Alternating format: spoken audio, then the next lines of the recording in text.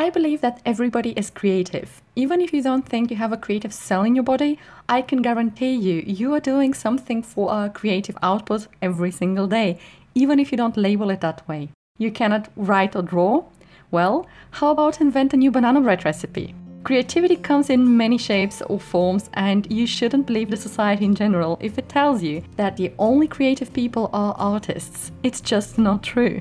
Hi, my name's Lena, and today we'll talk about a couple of misapprehensions about the creative process.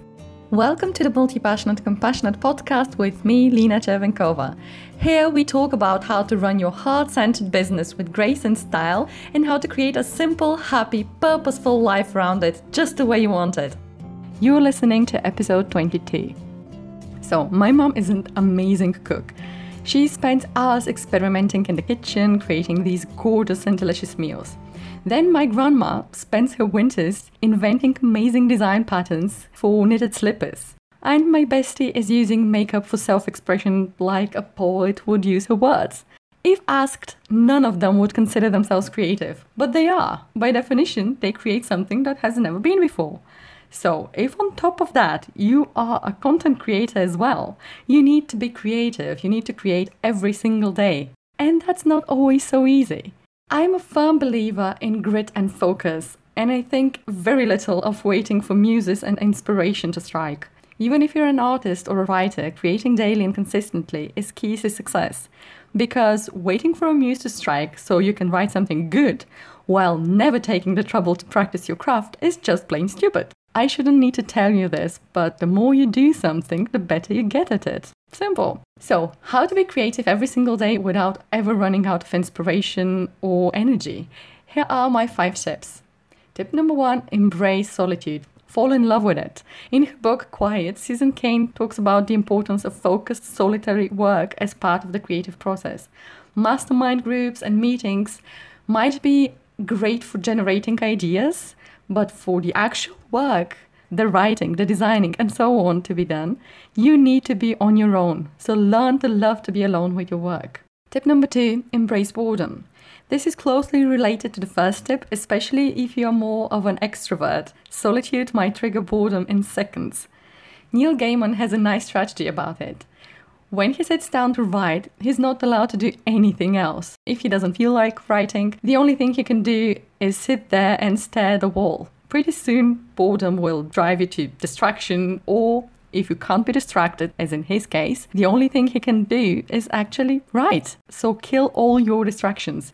Phone on plane mode, Wi-Fi off, doors closed, you know the drill. To me, boredom is the first step of the creative process. The moment your brain slows down and starts seeking distractions is this magic moment when you've freed enough brain capacity and power to apply to something creative. Tip number 3, apply the right amount of pressure at the right time.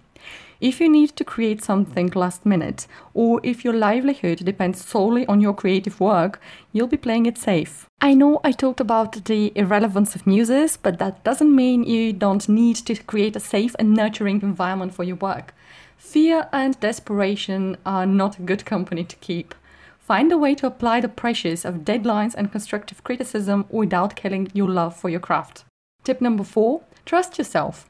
Stephen King says that you must believe that you're the messenger, the tool of God or the universe to bring to life something that has never been before. You need to trust that force, sit down and do the work daily. Even if you don't like what you create, do it as a reverence to your craft. Tip number 5, batch work and guard your time ferociously. I'll be creating from 3 p.m. to 5 p.m. tomorrow and then do something else. Might work for you if you've trained yourself really good. But if you're new, batch your time and take an afternoon, a whole day, or even a whole week to do one type of activity. It's much more time efficient to write several blog posts in one sitting, design graphics for them in another, and edit, format and schedule them in a third one. And you'll get much better results too. Switching between tasks is not just time consuming, but it'll rob you from the opportunity to get in the zone and really enjoy a prolonged and immersive creative process. And these are it, my 5 tips on how to be creative every single day. Thank you so much for tuning in this week. For more tips and good vibes, go to the show notes and subscribe to my Happy Mail. I send an email full of inspiration and fun ideas every Friday. Thanks again, and I'll talk to you next week.